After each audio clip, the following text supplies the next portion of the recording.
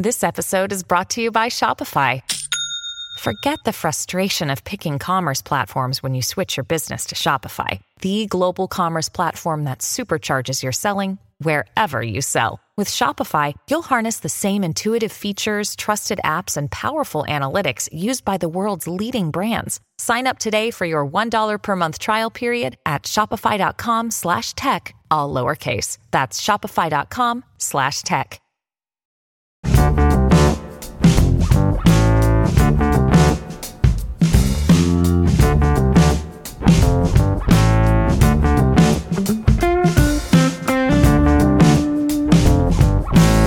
And now, The Good Fight with Yasha Monk.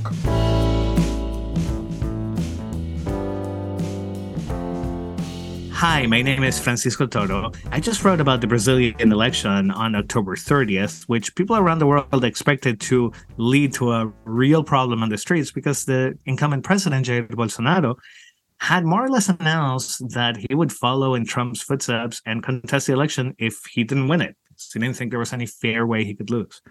Brazil has been bracing for impact for almost a year because everyone had seen this coming.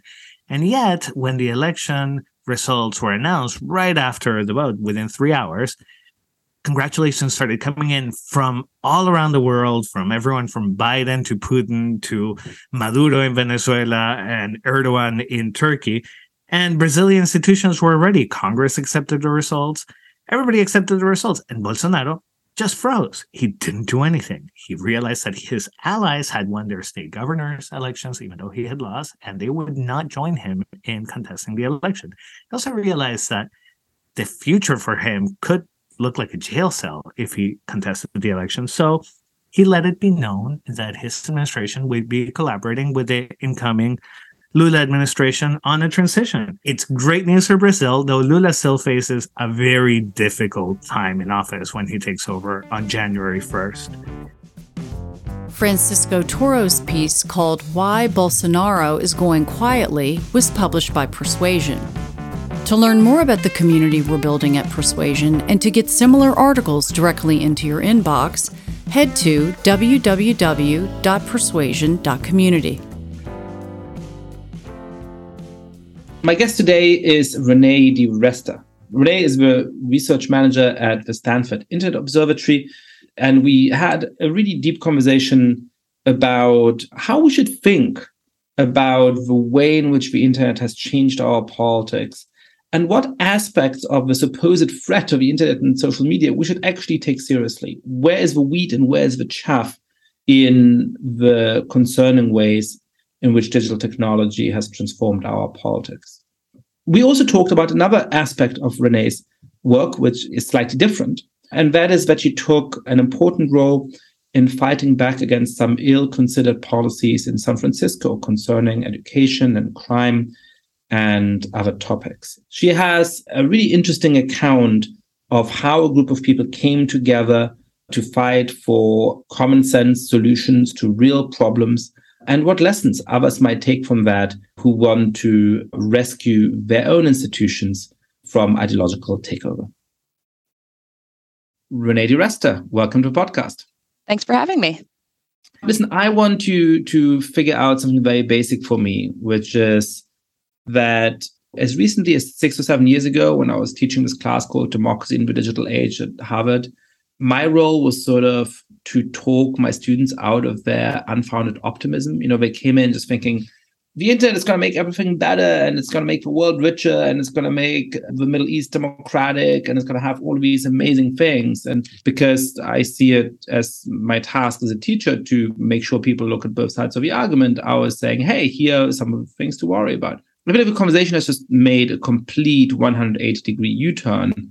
And now all of the conversation about the internet is, here's why it's going to destroy democracy and help autocrats all over the world, and why we need to censor online, and why misinformation, disinformation is dangerous. So what do you think the potential of the internet for our politics is, and where do you think the real dangers lie? So I think one of the interesting dynamics about the internet as it's evolved in the age of social media. So a lot of that optimism was pretty early on, the internet as the blogosphere and that proliferation of voices that came about as a result of, the elimination of gatekeepers and the ability to publish content. I think one of the things that really changed, there was the period where we move into social networks and the dynamic of content being curated for you being kind of pigeonholed into a particular type of person. We see these networks being assembled in the early 2010s as platforms begin to try to expand your social graph to try to connect you to people who are just like you, independent of geography. And what happens there is really interesting because, again, there's some really fantastic things that come about. People with rare diseases find each other. People who are in a particular circumstance that they feel they can't discuss with people they know in real life find each other. But what you also start to see is recommendation engines that don't really have an understanding of what they are recommending, connecting all sorts of other communities as well, including those that we might consider a little bit more toxic, like the highly conspiratorial communities. And what you start to see is people becoming really deeply engaged in what comes to be a very kind of highly factional way of engaging on the internet. So you start to see in the 2015 presidential campaign in the US, people putting kind of like emojis in bio, or, you see the Pepe the Frog kind of community really come about as a very strong community in favor of then candidate Trump. That has really kind of continued over the following 5 or 6 years. You start to see all of these different types of people with a particular factional politics. And I don't mean factional in a pejorative. I just mean like that is their identity. And the norms that get established is the norm of we use this platform to fight. We use Facebook as a platform, again, to argue, to kind of insulate ourselves in particular communities, and then go and like wage war against other communities. You see this on Reddit. Some of the earliest dynamics on Reddit are particular subs kind of going and attacking other subs. And so this dynamic of the internet as a way for one kind of factional community to fight with another factional community, that becomes kind of the normal expression of politics in the online space. So I think that dynamic is really interesting in that it doesn't necessarily fully translate offline, but what we are seeing now is areas in which it does manifest offline. So you'll see, again, kind of a particular factional alignment. During COVID, this became really prominent, where then there'll be an offline protest, or people will show up to a school board meeting, or they'll show up to a local city council meeting because they heard something on the internet, they read something on the internet. And so you start to see these things kind of hop into the real world. I remember an article I read quoting Devin Nunes back in like 2015, where he made some comment about how it used to be very small numbers of conspiracy theorists calling his office, but now it had really jumped. He said, it had kind of flipped almost 90% rather than 10%. 90% are calling his office with these insane theories that they've read on the internet, demanding to know, what he's going to do about them. And this is Devin Nunes, right? This is not a Democratic politician expressing that sentiment. So even back in 2015, we start to see this shift in which highly active communities, highly active people begin to get their information in this way and to use it to take action or to galvanize people to action. I think that's really the fundamental difference in what the internet has done domestically in the US, but we see it in other countries as well. And so that phenomenon of assembling networks of people who then really engage in the behaviors of networked activism, which again, the internet is fantastic for, have really come to kind of dominate the experience of many people's experience of politics on the internet. Grey's Anatomy, the most iconic binge-worthy drama, is back, along with answers to the biggest cliffhangers. Will Teddy survive? Will Joe and Link finally find happiness together? Meredith returns along with fan faves like Arizona. You can now stream every episode of Grey's ever on Hulu, and new episodes next day. Watch the season premiere of Grey's Anatomy tonight at 9/8 Central on ABC and stream on Hulu. That's really interesting. I've been thinking through a similar mechanism in the context of identity, right? If you're in a group of 100 kids, let's say, in the class of some high school, or in many European countries, it'll be about 30 kids who are part of a section of an American class that really spends most of the lessons together. You can have 2 or 3 different identities. Perhaps you can have 9 or 10 different identities of the jocks and the athletes and the this and the that, right? But there's just an inherent limit on how you define yourself if you want to have a few friends, right? And so that actually imposed some form of order on how people self-defined. Once you have social media and the ability to self-assemble, the ability to find out of millions of users the 100 or 200 people who most agree with you, you don't need to have an identity that 5 or 10% of people might join. It's enough to have an identity that 0.1% of people might join. And I guess what you're saying is that same phenomenon is going on in politics and is able to activate these different kind of conspiracy groups, these different kinds of people who are fanatical about some kind of political issue. So does that just explode the ability of inherited political institutions to represent the people, right? If you have 2 political parties, if you have 6 or 7 political parties even, they can represent some of the major groupings in society if there's only 6 or 7 major groupings. The ones you have, 1,000 really passionate groupings, does that just make it impossible for our institutions to channel them into a coherent politics? I think that's a really interesting question. I think my experience is so US focused, just as a person on the internet watching this play out. I know that in European countries, there is that much more, party alignment and party coalition building and parliamentary systems in which that need to shoehorn your identity into one particular political identity is not quite the way it manifests here, where you have to decide if you are one of these 2 major parties. Otherwise, your vote really won't count. And so you're one of these 2 major parties, and maybe you feel aligned with one party on one side and another party on another issue. You choose to participate in the conversational space around the issues. I do this myself just in my own experience as someone who considers themselves center left, but who does, find myself aligned with some of the center right policies on education. And so that question of how do you shoehorn your identity? How do you participate in an activist community that is read as uniquely partisan in one direction or another on social media? I think it is a challenge. I mean, I would like to think that one way that we could do this would actually be to see that people are more complex than the one label that they're often reduced down to. And I do think that there are people who operate in this interesting space in the center on social media where you do see them sort of split off and align on one party versus another. What is interesting about that, though, is oftentimes they will then be kind of attacked by the highly centralized, deeply factional, much more kind of politically aligned communities on one side or another. So there's no highly activist centrist brigade, if you will, whereas you do see much more activity and galvanization and activism on more of the edges where they're kind of uniformly aligned. And so there's a natural alliance there where people in Tribe A will go and fight for a target if they're being attacked by Tribe B because they see it as attacking a member of their community, as opposed to this more amorphous identity where you don't have that natural, obvious ally if you say something that, that the internet gets mad about. So what kind of possible responses are there to this problem, right? If you have a theory of a case where it's sort of, quote unquote, misinformation is leading people astray, then it might feel like educating people or censoring misinformation is going to be the solution. If what you're saying is fundamentally what's going on here is that the structure of the internet and of social media just makes people self-assemble in these small but very, very passionate groups, it feels like we would need a much, much more structural fix for our institutions to be able to cope with that. What is the implication of that for how we do politics? So first of all, I don't think that misinformation is really a particularly useful framing of the dynamics of the problem today. And so I'll say that over the last 7 years, looking at how this happened, how this has evolved, I should say, into this very factional activism, most of the things that really rile people up are not demonstrably falsifiable, right? It's not a thing where you're saying, this fact about the world is untrue and you need to be corrected on that thing. When there are these nice, neat moments like that, you can throw up a label, you can put up a fact check. People might not believe it. There's this fundamental problem of if you're in Tribe A, you distrust the media of Tribe B and vice versa. And so the fact check, even the attempt to correct the misinformation when it is misinformation, is read with a particular kind of, again, partisan valence. Is this coming from somebody in my tribe or is this more manipulation from the bad guys?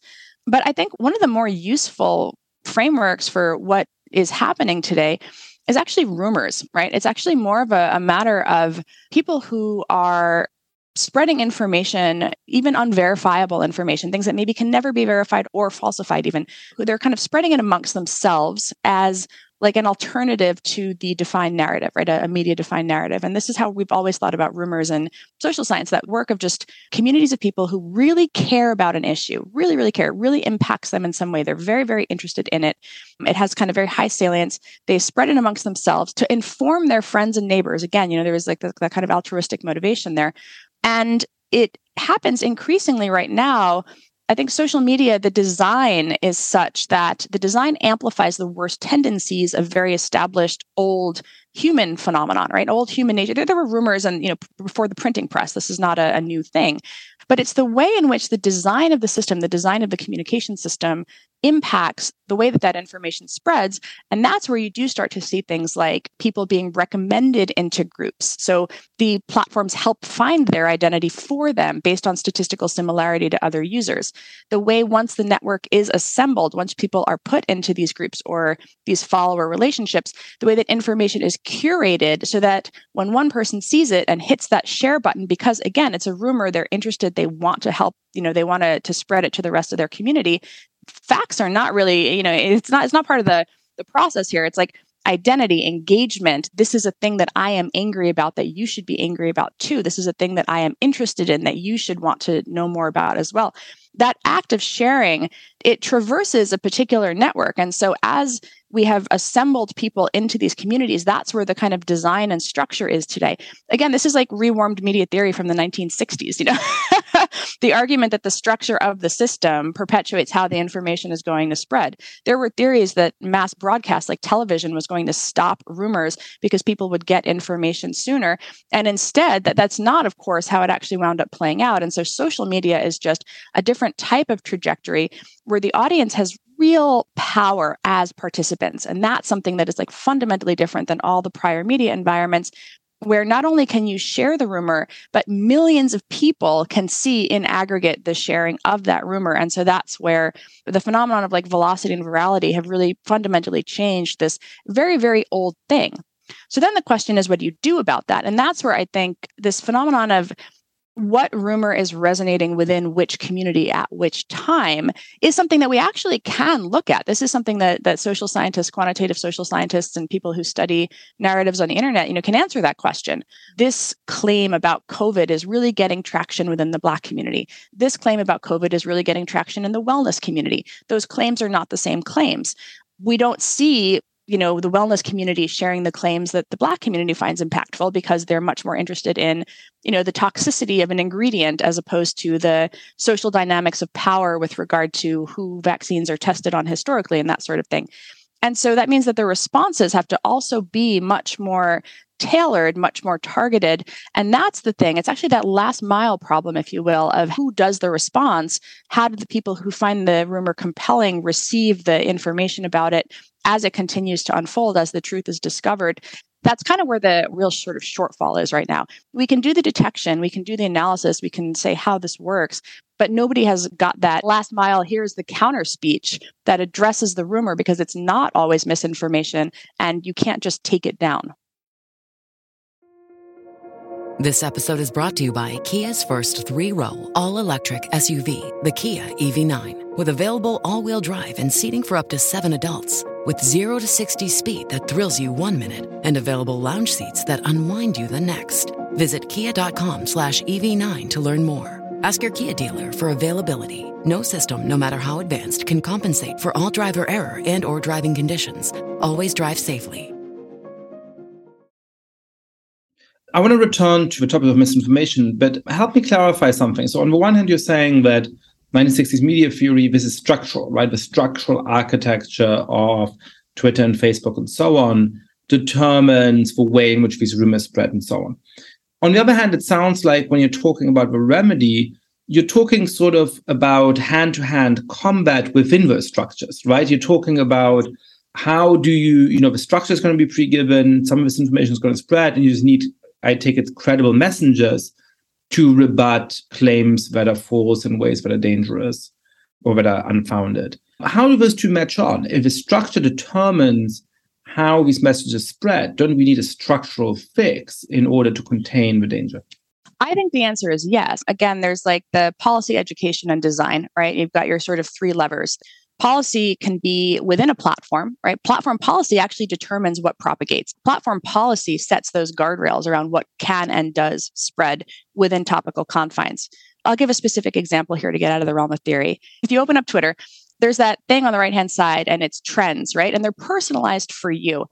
And what you'll see is things where there's a very, very small number of participants in the trend, actually. It's maybe just a couple hundred, small number of thousands of tweets.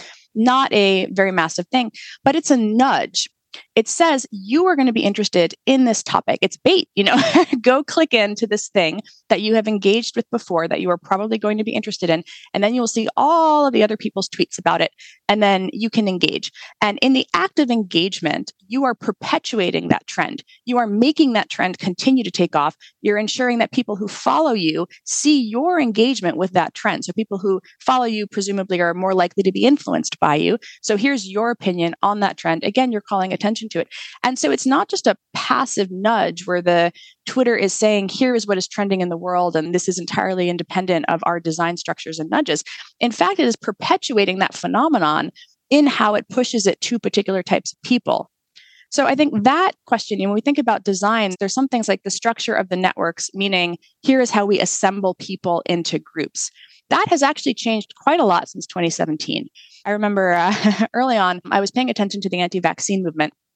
I was a new mom. I was really interested in what people were saying about this on Facebook. I was kind of horrified by it, to be totally candid. And I started following some anti-vaccine groups. And then my recommendations from Facebook began to show me Pizzagate and then QAnon, right? And so I had never typed in Pizzagate. I had never typed in QAnon, but through the power of collaborative filtering, it understood that if you are statistically, if you are an active participant in a conspiracy theory community that fundamentally, foundationally distrusts the government, you are probably kind of similar to these other people who maybe have a different flavor of the conspiracy, but also have that foundational distrust. So maybe you should go over here and take a look at this group. And the purpose for the platform, the recommendation engine didn't understand what it was doing. It was not a conscious effort. It didn't want to have to determine what was good and what was bad. So instead, it just said, well, here's an active community. You have some similarities. You should go join that active community. Let's give you this nudge. And that is how a lot of these networks were assembled in the early, kind of mid 2010s. And so that question now, as that is no longer the case, there are many people who feel that any change to the design, or any change to the algorithm, the network, how somebody is nudged or prompted, is a viewpoint-based censorship. And so what we're starting to see is arguments around censorship, which historically have been tied to viewpoints, are instead being applied to just basic phenomena of design. What is amplified and what is not? What is a quote unquote neutral or quote unquote fair ranking system when there is no such thing, because the internet is curating, the platforms are curating what you see. And so there is inherently a weighting and a value judgment there. I would argue that we could experiment with that far more than we have.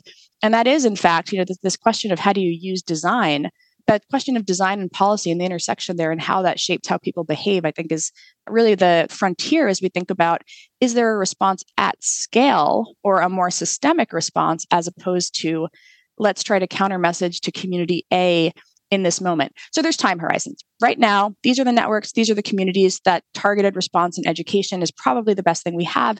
But looking forward, what does an optimal system design look like? I think that's really where the interesting research should be at this point. My impression was that the bulk of the debate is about viewpoint censorship, right? That most of what really gets people is, how can person X be saying thing Y on these platforms? They need to be thrown off. And then, of course, there's, why on earth did person, A get booted off for saying harmless thing B? This is an outrage. And of course, part of the dynamic is that people see the misjudgments on their own side much more vividly than the misjudgment on the other side. So the people who are unfairly kicked off. And so therefore, one of the real dangers to me of a censorship system is that both sides of a political spectrum become deeply convinced, and in a way reasonably become deeply convinced, that they're being deeply discriminated against.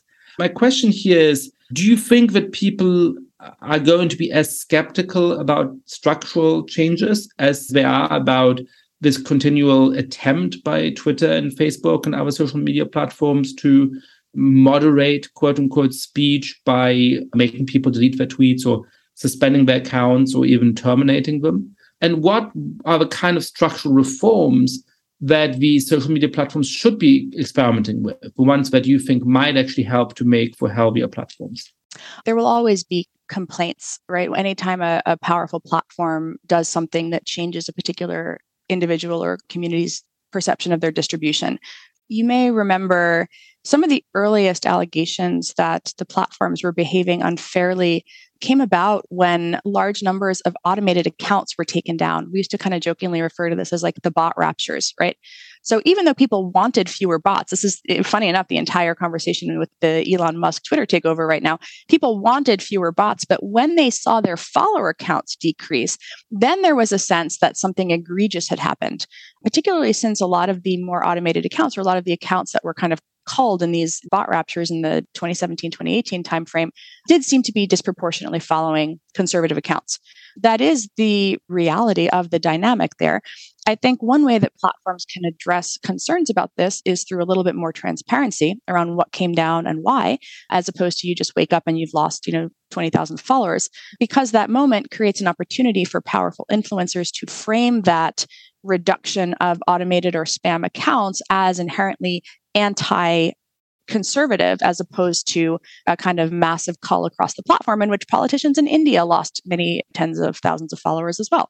So I think the legitimacy question is what you're really getting at here, though, right? Which is who has the moral authority to decide how the system is run.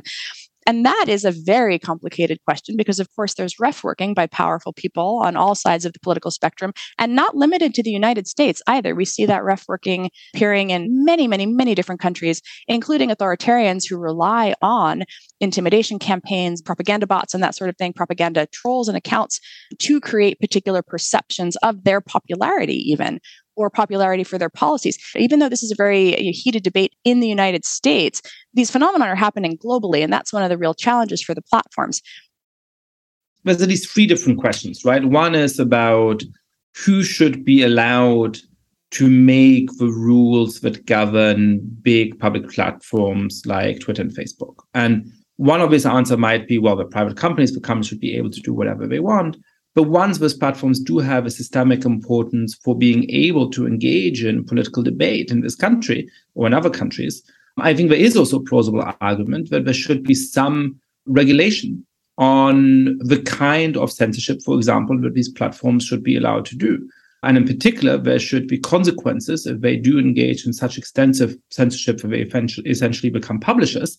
Then there's a question as to why they should be exempt from the normal kinds of constraints that publishers face, including the ability to be sued for libel and so on, right?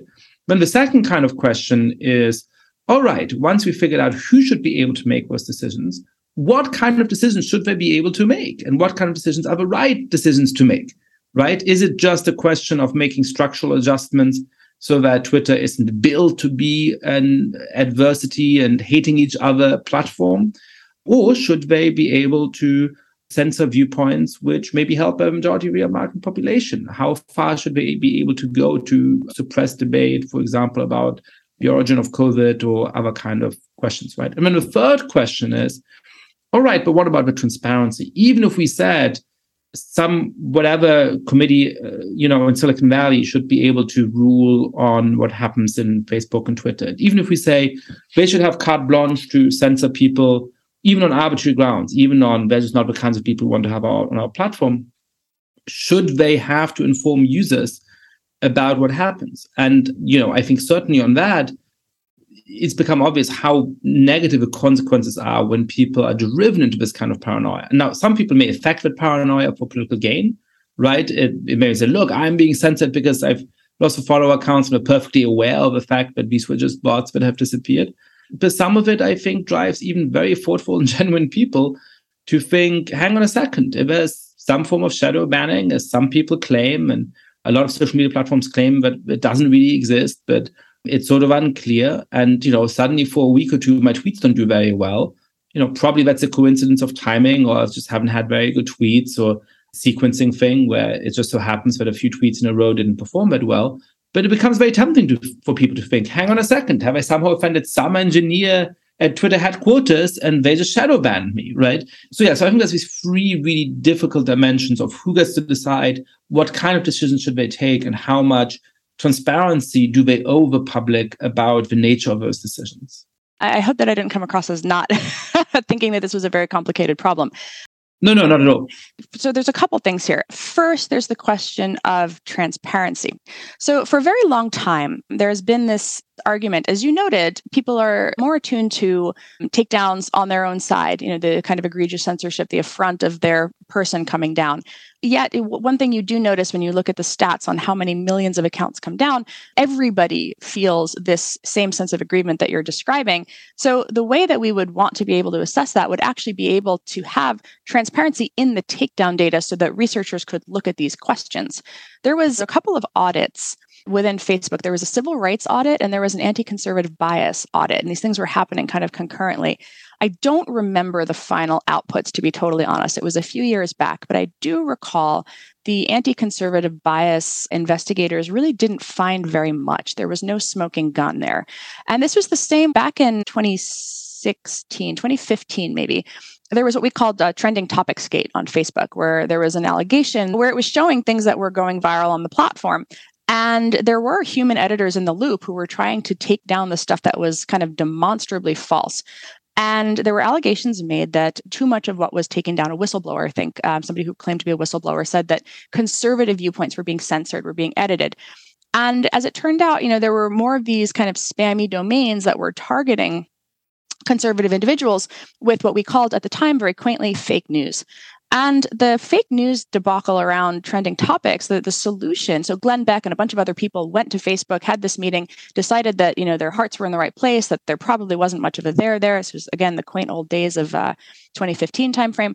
And what winds up happening is Facebook eliminates the human oversight. They take the human editors off the trending topics feature. And all of a sudden, trending topics is just promoting all kinds of, I remember getting in the science section, like a Wiccan blog about how, like Mercury was in retrograde and something tides, And then there were the other ones that were things like Megyn Kelly fired by Fox News was one of them. Pope endorses Donald Trump. This was as the campaign was heating up. And so Facebook ultimately wound up killing that feature because there was no way for them to curate in a way that they were surfacing reliable information. They didn't want to wade into this debacle of, is some liberal in Silicon Valley putting their thumb on the scale and silencing conservative speech? They also didn't necessarily want their platform to just be this vector for constant viral nonsense. And so they ultimately killed the feature. So this is again, interestingly, when something is trending, you see it, you respond to it, you react to it, and you inadvertently potentially perpetuate the trend. That kind of investigation, though, that kind of work that Facebook does internally is using data that only Facebook has. So when we make arguments for transparency, if you want to actually assess the extent to which a particular community may in fact be disproportionately silenced by a policy or by a design choice, then there has to be some way for somebody outside of the platform as well to participate in that auditing process, if you will. And so you mentioned regulation. And that aspect of policy, one of the bills that I was most excited about last year was the Platform Accountability and Transparency Act, or I guess that was earlier this year, but last legislative season. The Platform Accountability and Transparency Act just argues that we can't answer these questions without access to data. And that's the sort of thing where there is support for that idea, even from people like on the right, like Ted Cruz and Marsha Blackburn, and also on the left, like Senator Blumenthal, where you see this bipartisan recognition that in order to actually assess what is happening, we should create systems for that research to be done. The problem, though, is that the other thing that you kind of alluded to is regulation to punish the platforms. And that is much more likely to get pick up in the media. That is much more likely to become a topic of conversation. That is much more likely to get passed at some state house level, as we've seen in Texas. I think the Supreme Court said yesterday they were going to evaluate the Texas anti-censorship social media laws, as it's kind of framed. And so there is this dynamic where we actually just don't really have answers here. And I think that people would like them to exist. They'd like to kind of neatly shoehorn this into censorship versus not censorship, but it's not really that simple. And I think we have to be advocating much more for transparency if we want to actually assess, the realistic, the extent to which this is a problem.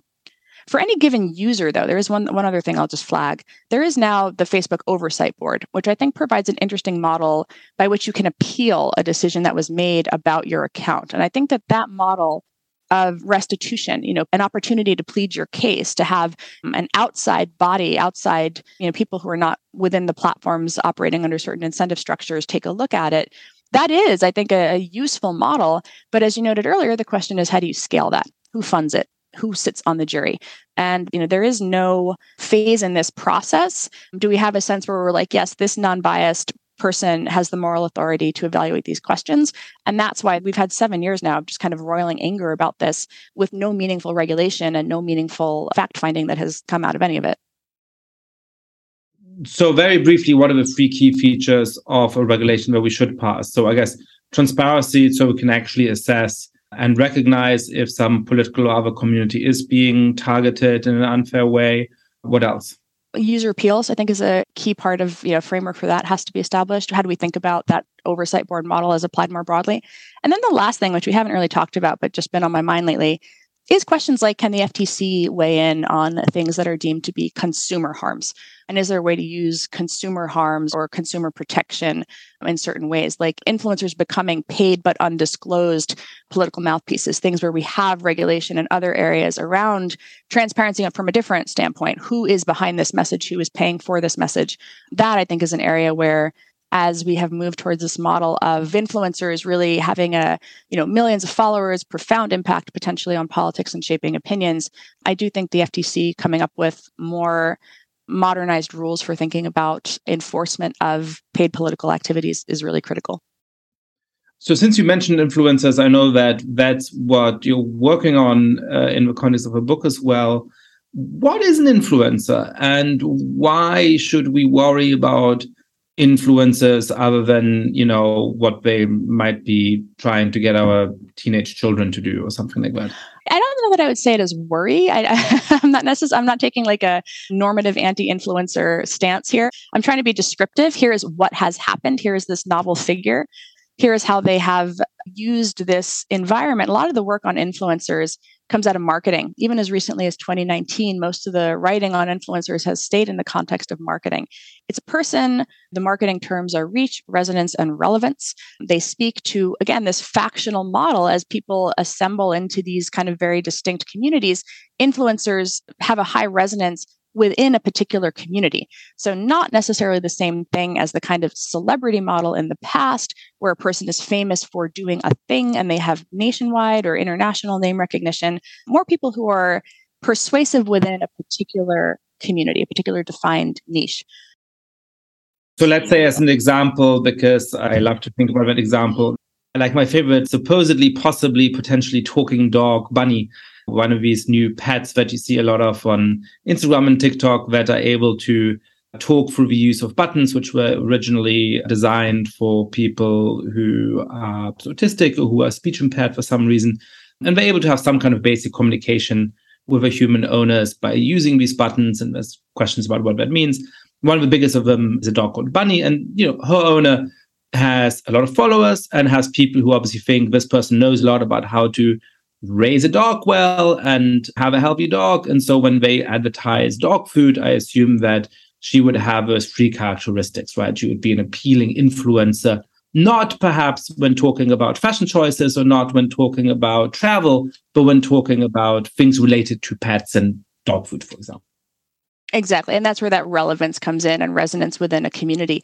And one thing that's interesting about influencers is there's a trust and an authenticity. They're seen as largely unco-opted by the sort of trappings of celebrity, the big businesses. And it's not like a famous celebrity can promote a Coke, but this small influencer talking to their community about why this water is a good choice and something that they're drinking every day and really feeling energized about. A lot of these folks start off just having those conversations very casually. And then ultimately then the kind of sponsorships roll in. So there's a financial motivation. There's also a clout motivation. The more influence you amass, the more potential sponsorships you might have, the more, if you're on something like YouTube, the more kind of views on your videos, which translates into this kind of advertising revenue share. There's a lot of different ways in which it is a business as well as a passion. And so there's that kind of dual phenomenon there. But one thing that's very interesting is that particularly there's like almost a reallocation of trust to a lot of these folks. Audiences feel that they're really speaking to them. You see these fandoms arise around this relationship that people have around influencers. And It is very interesting, I think, to see the extent to which once you have that trusted relationship, you don't necessarily have to stay in your lane with the dog food. You can, in fact, offer your opinion on many other things. And because we're friends and we talk and we like each other, I might be perhaps more likely to consider your opinion on this thing worthwhile, even if it's your opinion on this political candidate. And that's where, again, you do see these efforts by candidates to reach people who speak to particular communities that they want to connect with. So the influencer does have, once it has kind of amassed that influence in one area, one of the questions is to what extent does that translate into other areas?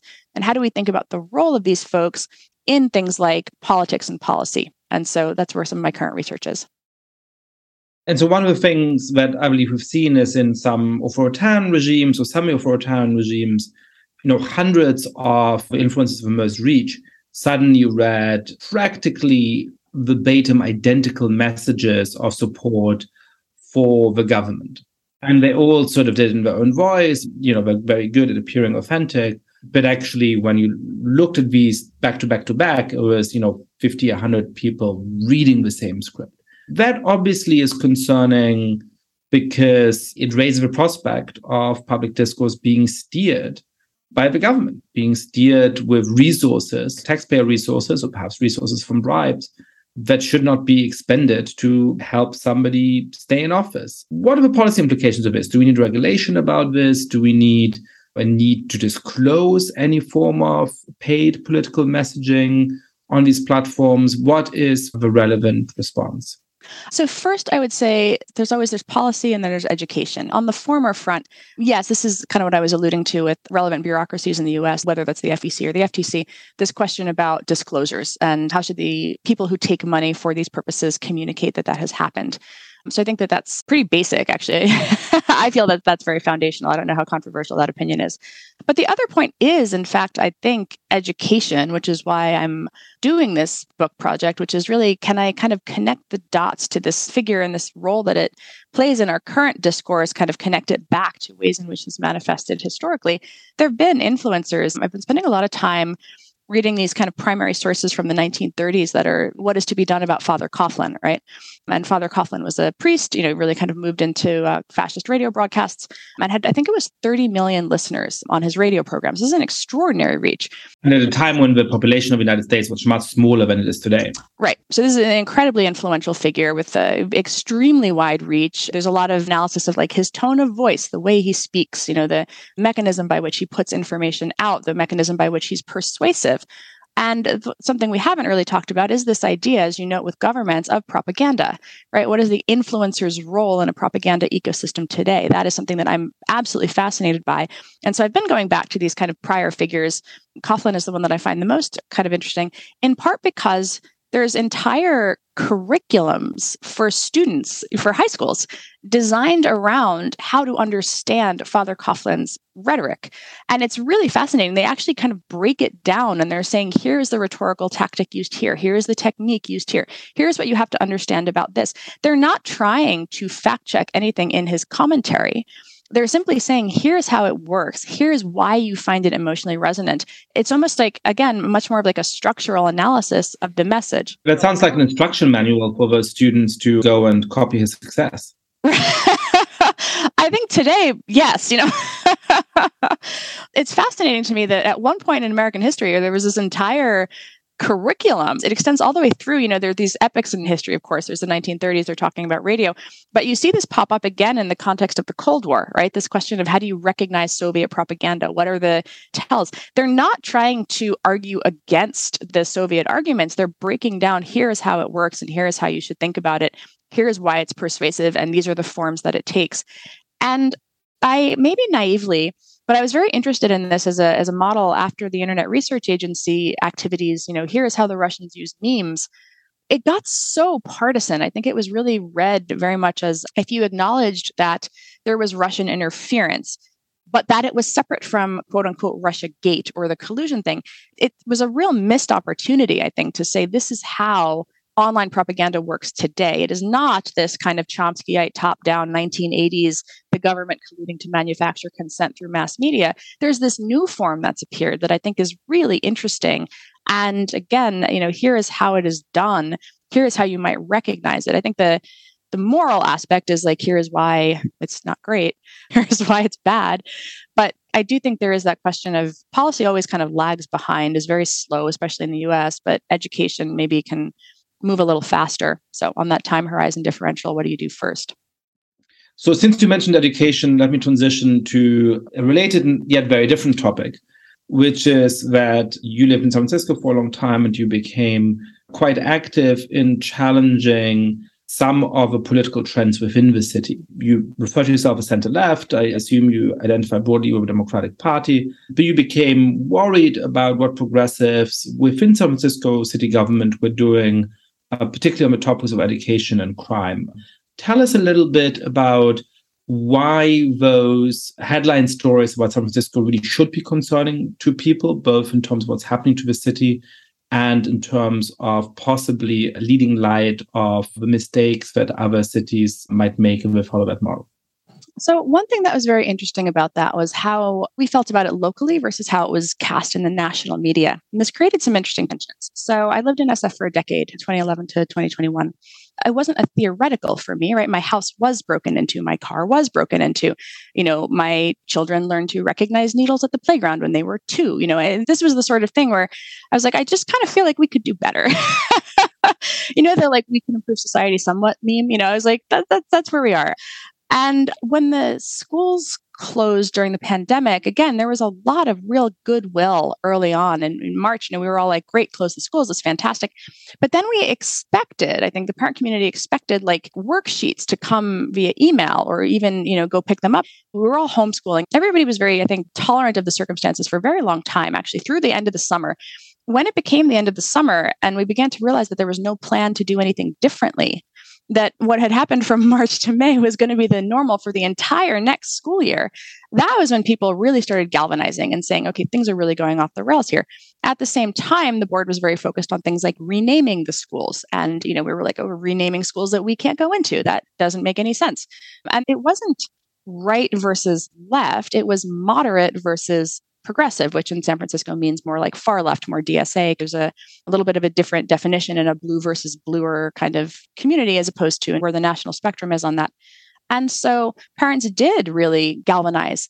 And it was very interesting because there was this galvanization that was happening nationwide as people were kind of calling for reopening, and different communities had different things that they were very angry about. The San Francisco moderates were not anti-mask. They were very pro-vaccine. They were very much advocating for teachers to get vaccines first, help them jump to the front of the line. Let's just keep this moving. Let's keep doing things. Can we fundraise for PPE? Can we fundraise for ventilation in the classrooms? All of these sorts of things. But it was very interesting because within San Francisco, the kind of far left, including the union, the teachers union, tried to frame this as like, this is the right-wing manifestation of the reopener movement, come to San Francisco. And that, it doesn't help, of course, that right-wing media loves to talk about the San Francisco carnage is, of course, the theme that they always use, because there is real crime. There are real problems in that city and nobody has been held accountable for them. And we have a political machine that just fails up. These people just fail into higher and higher offices because endorsements are made by the political machine. And so they are just kind of endorsing their friends into higher and higher roles. And so what you started to see was this pushback from parents who were saying, okay, enough is enough here. And it was read, though, as the right-wing cabal comes to San Francisco politics. And, of course, that comes along with a bunch of smear campaigns and arguments that you are literally Tucker Carlson. You are saying the same thing that Tucker Carlson is saying. And then you find yourself in that awkward position of having to say, well, unfortunately, yes, like people that we might find their politics unfavorable, just because they said the same thing doesn't mean that we should be living in these circumstances. The idea of criticism, of criticizing your party, your side, I think has to be, again, kind of hearkening back to the very start of our conversation.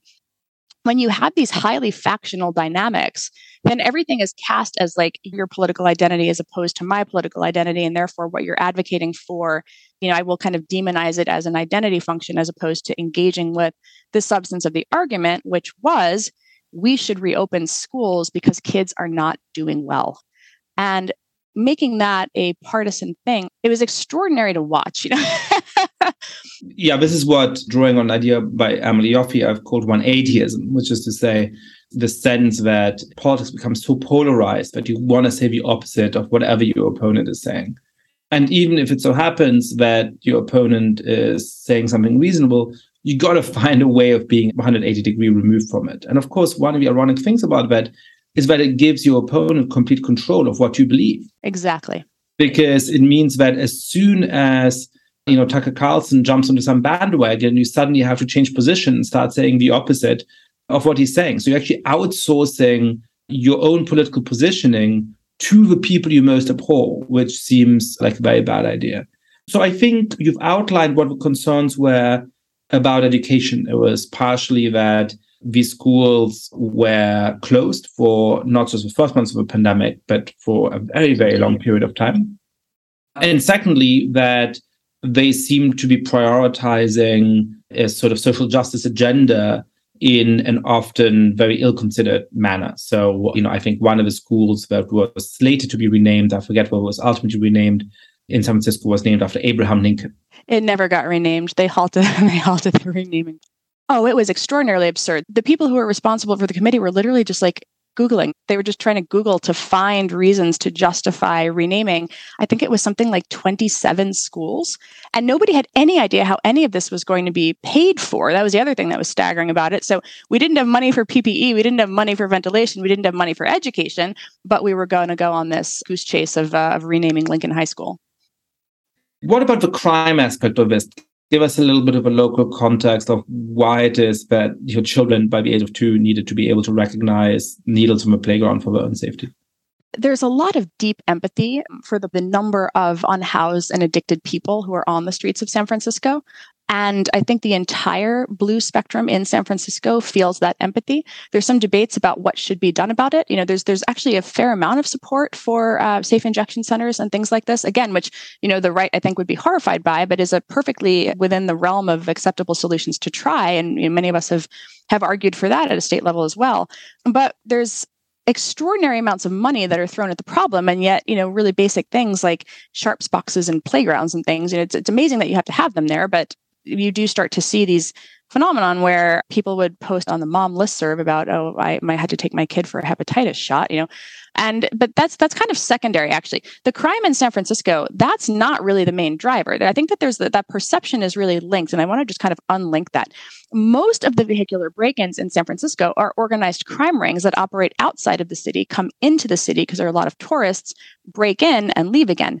And so this has been known for a very, very, very long time, but the kind of impetus to do something about it, I remember in the campaign for DA when Chesa Boudin was running, there were arguments about maybe we should create a system by which people who had their windows smashed could apply for the city to cover the cost of the repair. And I was like, so we're just going to keep paying to repair people's windows, but we're not really doing much with the root cause here. We're putting Band-Aids on broken windows. What a surreal policy suggestion that is. There was a lot of finger pointing, the DA to the police back to the DA.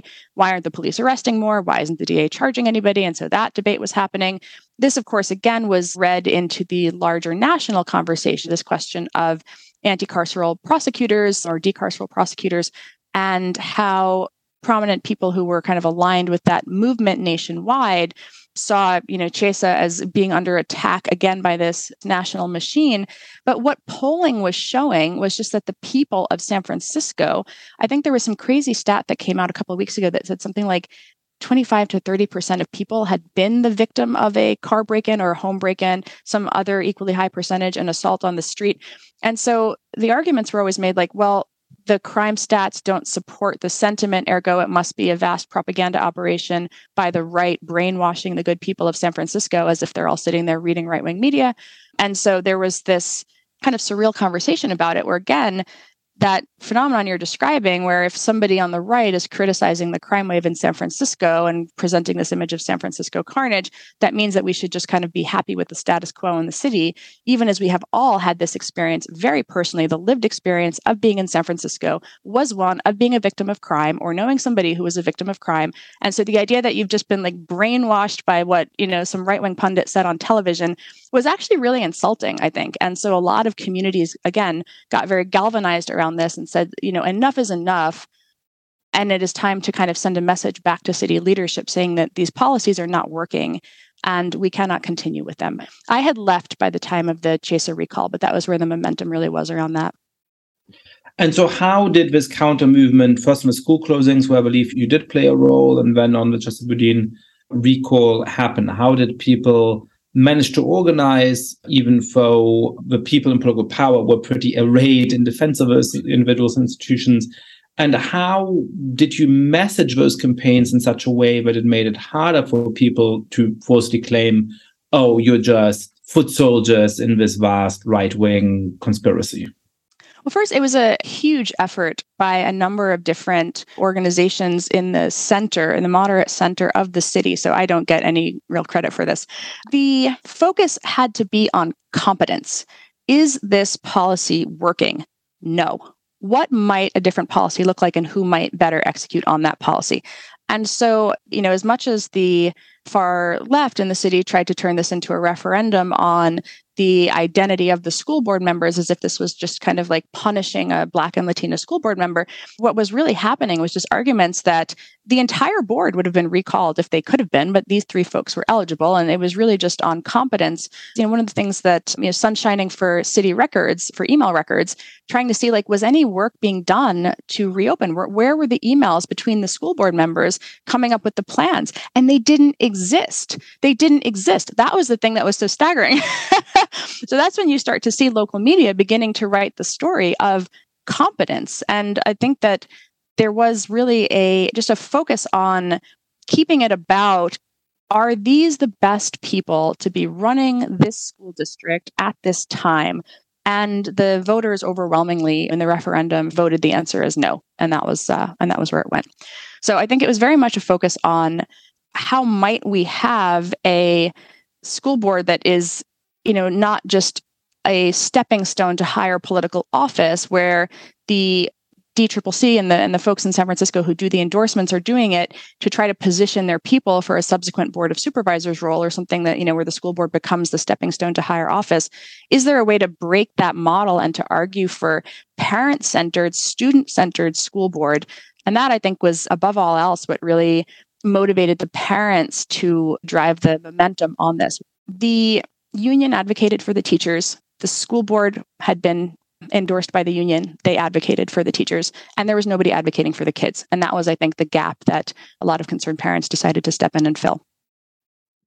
So what advice would you give to people who may be listening to this and saying, hey, my city has similar problems, or some institution I'm a part of has been taken over by deeply ideological and not very competent people?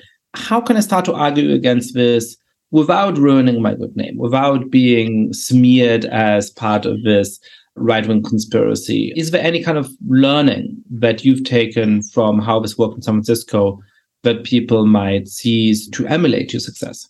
Well, the smear campaigns were, of course, part of it. When I talk about the kind of factional dynamics online today, it does make it very, very easy to smear people. It is almost a cost of doing business for participation in the public sphere today. I think it's really terribly unfortunate that that's where the norms are, but that is where the norms are. What we tried to do was just create a positive message. These are ways that we want to help children. Here are ways in which we are going to participate in helping children. Not counter smears, not wading into that to the greatest extent possible. But it is something where I think the recognition that you can impose significant costs on a person by smearing them and by making it impossible for them to speak up because of a risk of firing or that sort of dynamic. My sincere hope is that institutions and companies are more aware of, this is a tactic that is widely used online by every facet of the factional spectrum at this point. And it is something that institutions should really take care to not kind of fall prey to. There are occasionally times when something egregious has been uncovered or done, and an institution has a responsibility to investigate at that point. But the idea that, so-and-so is the fascist for advocating for, a competent government is not that. Yeah, and so many things would be a lot easier if institutions just stuck to the very simple maxim that when some smear is made or some accusation is made or people are characterized in a particular kind of way, the institutional response should be, first of all, to do nothing unless there's a very reasonable ground towards suspicion. And secondly, if there is reasonable ground towards suspicion, simply the announcement that they will investigate and come to a solution at the time when all the necessary information is available. And most of the time, that not only allows the institution to make sure it doesn't rush into an erroneous or an unfair decision, but also ensures that actually the world has moved on to, the next thing that Twitter is outraged about. And the pressure to come to a particular kind of decision is much weaker at that point. Yeah, I agree. Renée DiResta, thank you so much for coming on the podcast. Thanks for having me.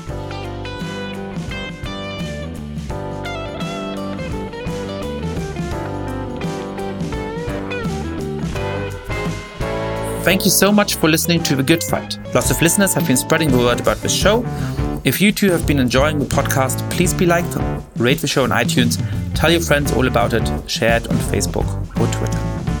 And finally, please mail suggestions for great guests or comments about the show to goodfightpod@gmail.com. That's goodfightpod@gmail.com. This recording carries a Creative Commons 4.0 international license. Thanks to Silent Partner for their song, Chess Pieces.